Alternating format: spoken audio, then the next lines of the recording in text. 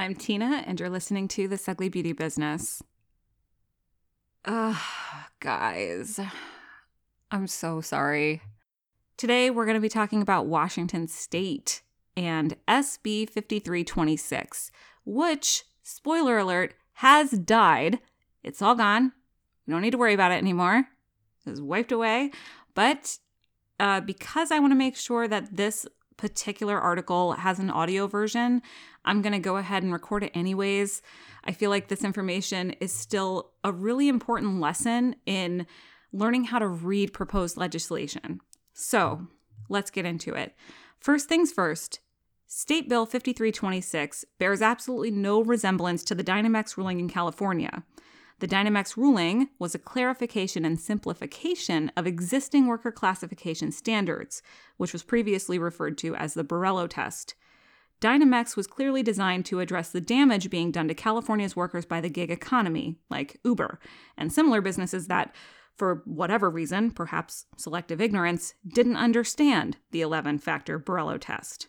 Today, I'm going to break down every element of Washington State's proposed bill, including all of the amendments and additions and developments that happened, but here's the short version.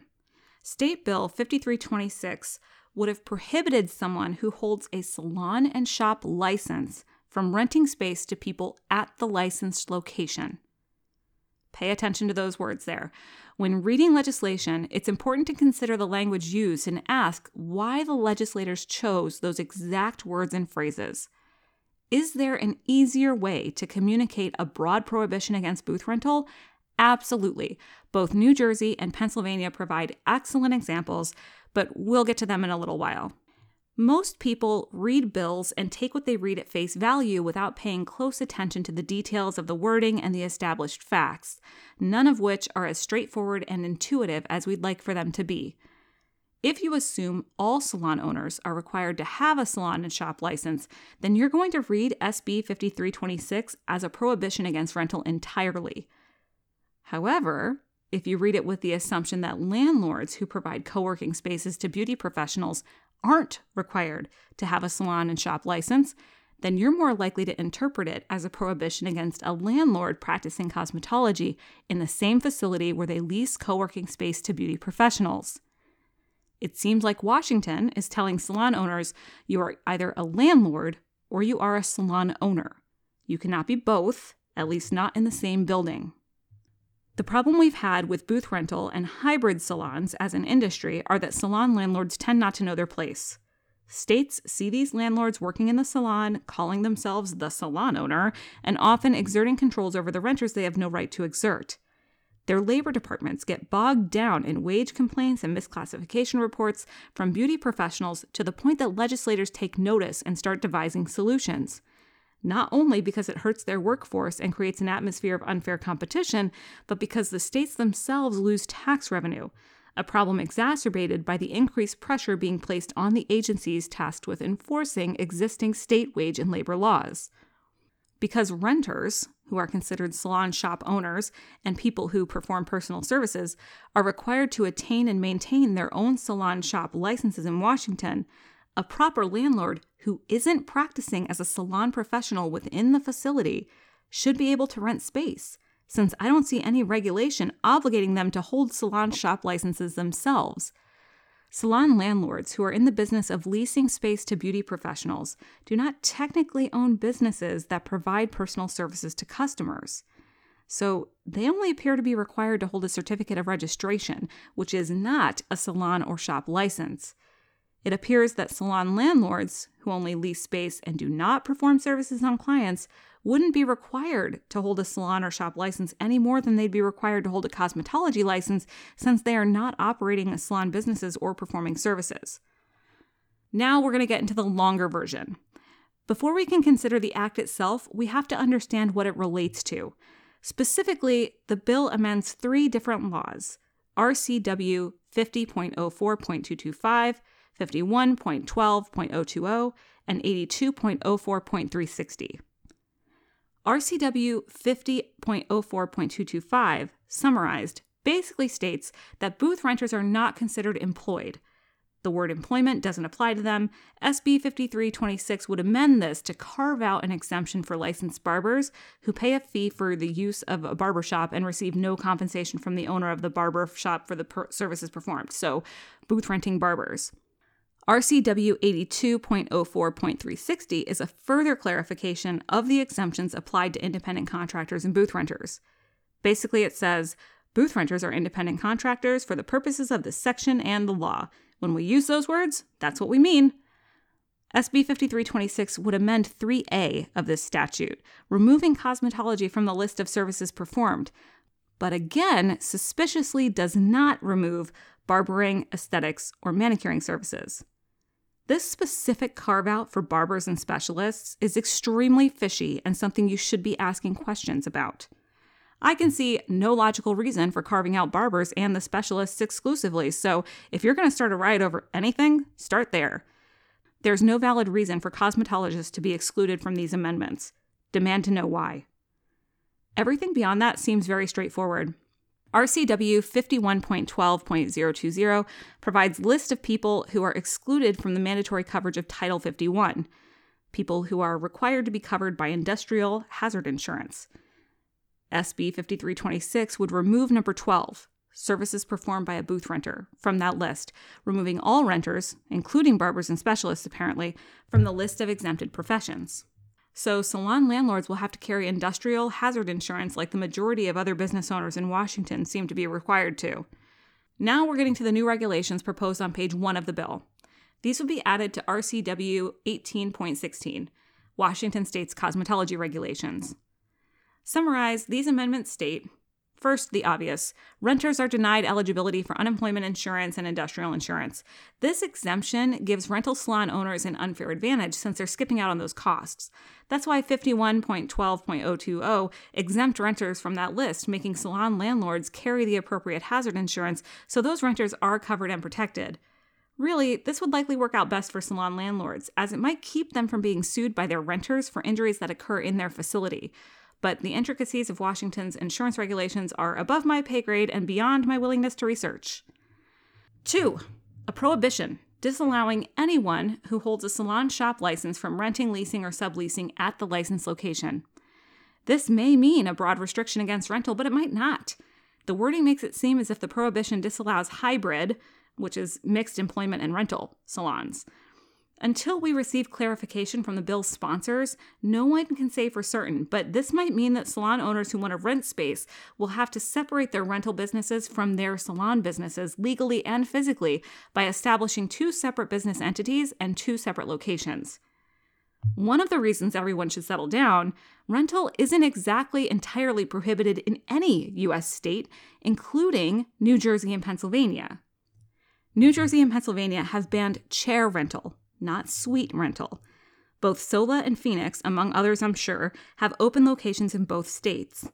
In an article with Trib Live, which I linked in the show notes, the owners of the Pennsylvania Sola location said it wasn't easy getting the approval for the business because booth rental, specifically chair rental, is prohibited, but they were vetted by the state board. Oddly enough, both New Jersey and Pennsylvania use similar language to that found in SB 5326 in their own regulations, but they are much more blunt about that prohibition on chair and booth rental. Jersey says, leasing space prohibited.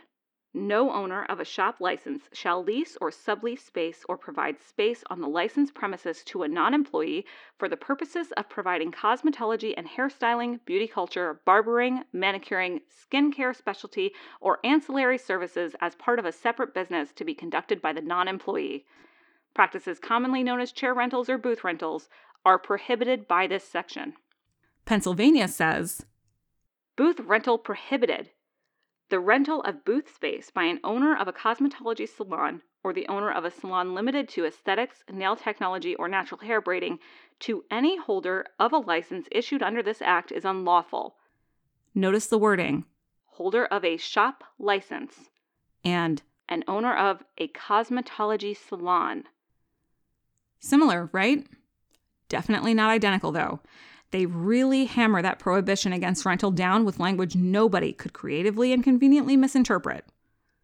We could research the details of facility licensing in New Jersey and Pennsylvania the way I have with Washington State, but honestly, it's late. I've been fielding emails and comments about this every waking hour for the last week, and I'm too tired to care.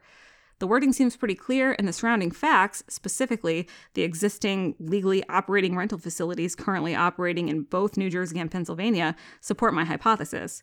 States like New Jersey, Pennsylvania, and Washington don't appear to have any objection to properly structured rental businesses. They seem to object to inappropriately managed hybrid salons and landlords who don't know their role. As with Dynamex, I suspect that the only people who are likely to be affected by this are salon owners who operate their own cosmetology businesses and rent space to professionals in the same facility. Until we receive clarification, I recommend not signal boosting the hysteria, especially if you live in Washington state. Instead of spending hours speculating about SB 5326 online, do what I did and spend 10 minutes composing an email and sending it to the people who are most capable of answering your questions. I feel strongly that my assessment is likely to be correct, specifically because the rental chains aren't all over the media about this. If this threatens Sola or any of the other sweet businesses, without a doubt, they'd be too loud about it to ignore. If corporate interests are unconcerned, generally there's a reason for it. But that doesn't mean you shouldn't be in the ears of those Washington state legislators about those suspicious-looking carve-outs, though.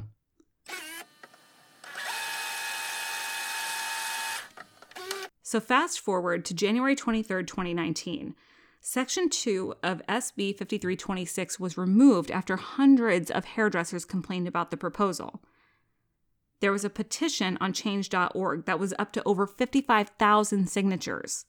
To be clear, removal of Section 2 did not remove the prohibition against a practicing salon owner from leasing space. So, as it stood at that point, practicing cosmetologists couldn't lease space to other practicing cosmetologists. SB 5326 still put salon owners in a position to choose a career as a landlord or a salon professional. The requirement to either cease practicing or split your businesses into two distinct entities still existed. Representative Matt Shea called SB 5326 a solution in search of a problem. And as someone who has worked in this industry and is all too familiar with the exploitation that occurs in many rental salons, while I can't agree with the notion that a problem doesn't exist at all, I can agree that his assessment of SB 5326 was largely accurate. Shea also said that SB 5326 unnecessarily and unfairly targeted women, which is absolutely correct. The carve-out for barbers and specialists were illogical and utterly indefensible. I find Senator Kaiser's claim that the original bill was simply a proposal for tax fairness as laughable as her claim that a small hair salon in Spokane was alone in instigating this debacle. While the president and CEO of Gene Juarez denied that he was among the business owners pushing for the bill, he appeared to support it, saying, "Myself and this company agrees that everybody in this industry should be held to the same standard." He also claimed he is not and will never be against booth rentals, but supports the tax fairness initiative. However, if tax fairness were the true goal of this bill, those exceptions for barbers and specialists wouldn't have existed at all. Everybody in the industry should include everybody in the industry, not just cosmetologists. If state legislators truly desire tax fairness and level playing fields for business owners, they need to start by enforcing existing employment classification laws and punishing people who are already in violation. Stealing wages, evading taxes, exerting inappropriate control over their self-employed professionals, and enjoying the lower costs and liabilities that come with those illegal tactics. Business owners are already ignoring and willfully violating existing wage and classification laws without consequence. Without adequate enforcement of existing legislation, passing new laws will accomplish absolutely nothing, serving as a symbolic victory at best. Fast forward again to January 24th, 2019, when it was announced that SB 5326 would be going back to the drawing board. Senator Kaiser announced that she removed the section banning booth rentals and has expanded the scope of the bill to include barbers. Common sense dictates that level playing fields, by nature of their definition, need to be level. In the article that I wrote about this whole thing, I encourage professionals to keep the pressure up and to actually physically attend the public hearing in Olympia on Monday to let the Senate Committee on Labor and Commerce know exactly what they thought of SB 5326. I gave them the resources they needed to learn how Washington State expected them to testify so they could prepare accordingly. A lot of people took that advice and actually followed through. So, Fast forward to January 30th of 2019. Senator Karen Kaiser released a statement on January 28th regarding the public hearing on SB 5326, where she continued to claim the original bill was not fully understood as a proposal for tax fairness, which remains its primary goal. I've provided the link in the show notes and in the actual article where you can read that entire statement. In it, Senator Kaiser presents two different salons. An employment-based salon with 6 stylists, each of whom generate $50,000 a year, resulting in $300,000 of revenues annually that the salon owner must pay B&O taxes on, which are gross receipt taxes in the state of Washington. The second salon is a rental salon with 6 renters, each of whom generate $50,000 a year, resulting in the same amount of gross sales. But because each individual renter operates as a separate small business and none of their revenues are high enough to meet the $56,000 B&O minimum tax rate, those $300,000 are exempt from B&O taxes. Senator Kaiser doesn't seem to understand that she's making an unequal comparison, nor that this tax unfairness situation wouldn't be unique to our industry. First of all, the $300,000 in gross receipts are not the same. You are comparing the combined gross receipts of a salon with 6 employees to 6 independently owned and operated micro salons, each with $50,000 of revenue. Each business must be seen as separate entities.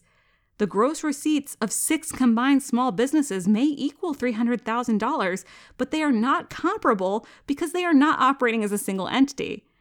Each has different management, different costs, different strategies for offsetting those costs, different services, different products, different protocols, and most importantly, each one of those independent businesses has exactly 1 employee who also happens to be the owner.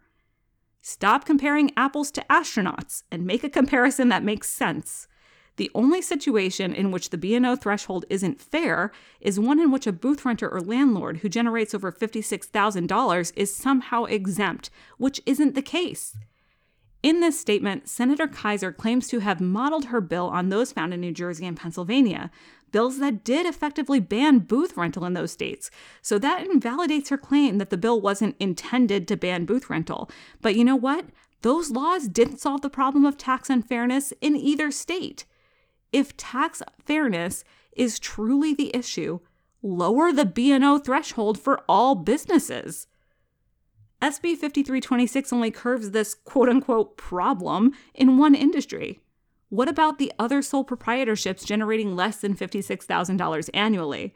Why are beauty professionals being singled out on account of our profession? What makes our activities more taxable than those of other self-employed business owners? What about a bookkeeper who leaves their job and goes into business for themselves, renting a desk in a co-working facility? What makes her $50,000 annually any different than ours? What about a tech consultant who leaves their consulting firm and starts their own solo practice from home? What makes her $50,000 annually any different than ours? What about attorneys, tax preparers, general contractors, real estate agents, domestic workers, home healthcare professionals, freelancers, and professional tutors? What about literally all of the other solo business owners in every industry? What makes their revenue less taxable than ours? Tell me again how this creates fairness. Senator Kaiser is proposing that our small businesses should be subjected to taxes that other small businesses are exempt from. There's absolutely nothing fair about that. Following this outrageous debacle, I again encouraged Washington professionals very vocally on social media and on my blog to attend another public hearing and confront Senator Kaiser directly. That hearing did not go well. Senator Kaiser was visibly irritated, very dismissive of the professionals, and outright rude to several of them. But in the end, the professionals in Washington state won. This bill ended up getting completely scrapped. So you can be successful as a group in making legislative change and stopping bills that make no sense. Because remember, a lot of these legislators who are out there writing these bills and rewriting legislation are doing so with very little practical information. They don't have a clue what this industry goes through or what it's like to work in it. So they don't fully understand our problems. And the only way they can understand them is if we show up and we speak out. Otherwise, a handful of people are going to be delivering narratives that are going to shape laws that affect all of us. And generally, that small group of people who are influencing legislators and getting all up in their ear are corporate salons. I'm not saying that all corporate salons are inherently evil. I'm a pro-corporate person. I love working in a corporate environment. I much prefer them. But let's not pretend that they have all of our best interests in mind, because they generally do not. So this is kind of a precursor to other posts and podcast episodes that are going to be coming every time there's a legislative threat to our industry. Currently, there's one going on in Texas right now, but this literally happens all the time. It's every other month, every 3 months, you hear about another bill being proposed that would either deregulate our profession in a state or would impose serious barriers to our ability to do business. And I want to make sure that you guys are informed about what these bills mean, so you guys are panicking about the right things at the right times and not letting things that aren't valid concern you or stress you out. Because when these bills come out, what we tend to see are just these panic screaming doomsday naysayers who come out of the woodwork, and it's like they intentionally choose to misread the laws and the other proposals just to stir everybody up. And usually it's because they have an agenda. Just as in Dynamex, a lot of the panic that was caused when the ABC test was put into place was completely irrational. And it was the result of salon owners who just didn't want to play by the rules. So we're going to be doing this in the future. If you're not into legislative stuff, feel free to skip these episodes, because I know it can be a lot. It might even be easier for you guys to just read the actual posts. Like I said, there are a ton of links in them that you can click, you can read for yourself and verify, check my sources, do whatever you got to do. Comments are always open if you have any questions, but that's all I've got for today. I've already been talking way too long. I don't know if you guys realize this, but this is like the 6th podcast episode in a row I've had to record because I am so far behind on getting these recorded, edited, and uploaded. I also spent like 3 hours recording a class, so I'm starting to lose my voice. But I'm here for you, and I've got this. So until next time, I hope you guys have a really great week. Bye.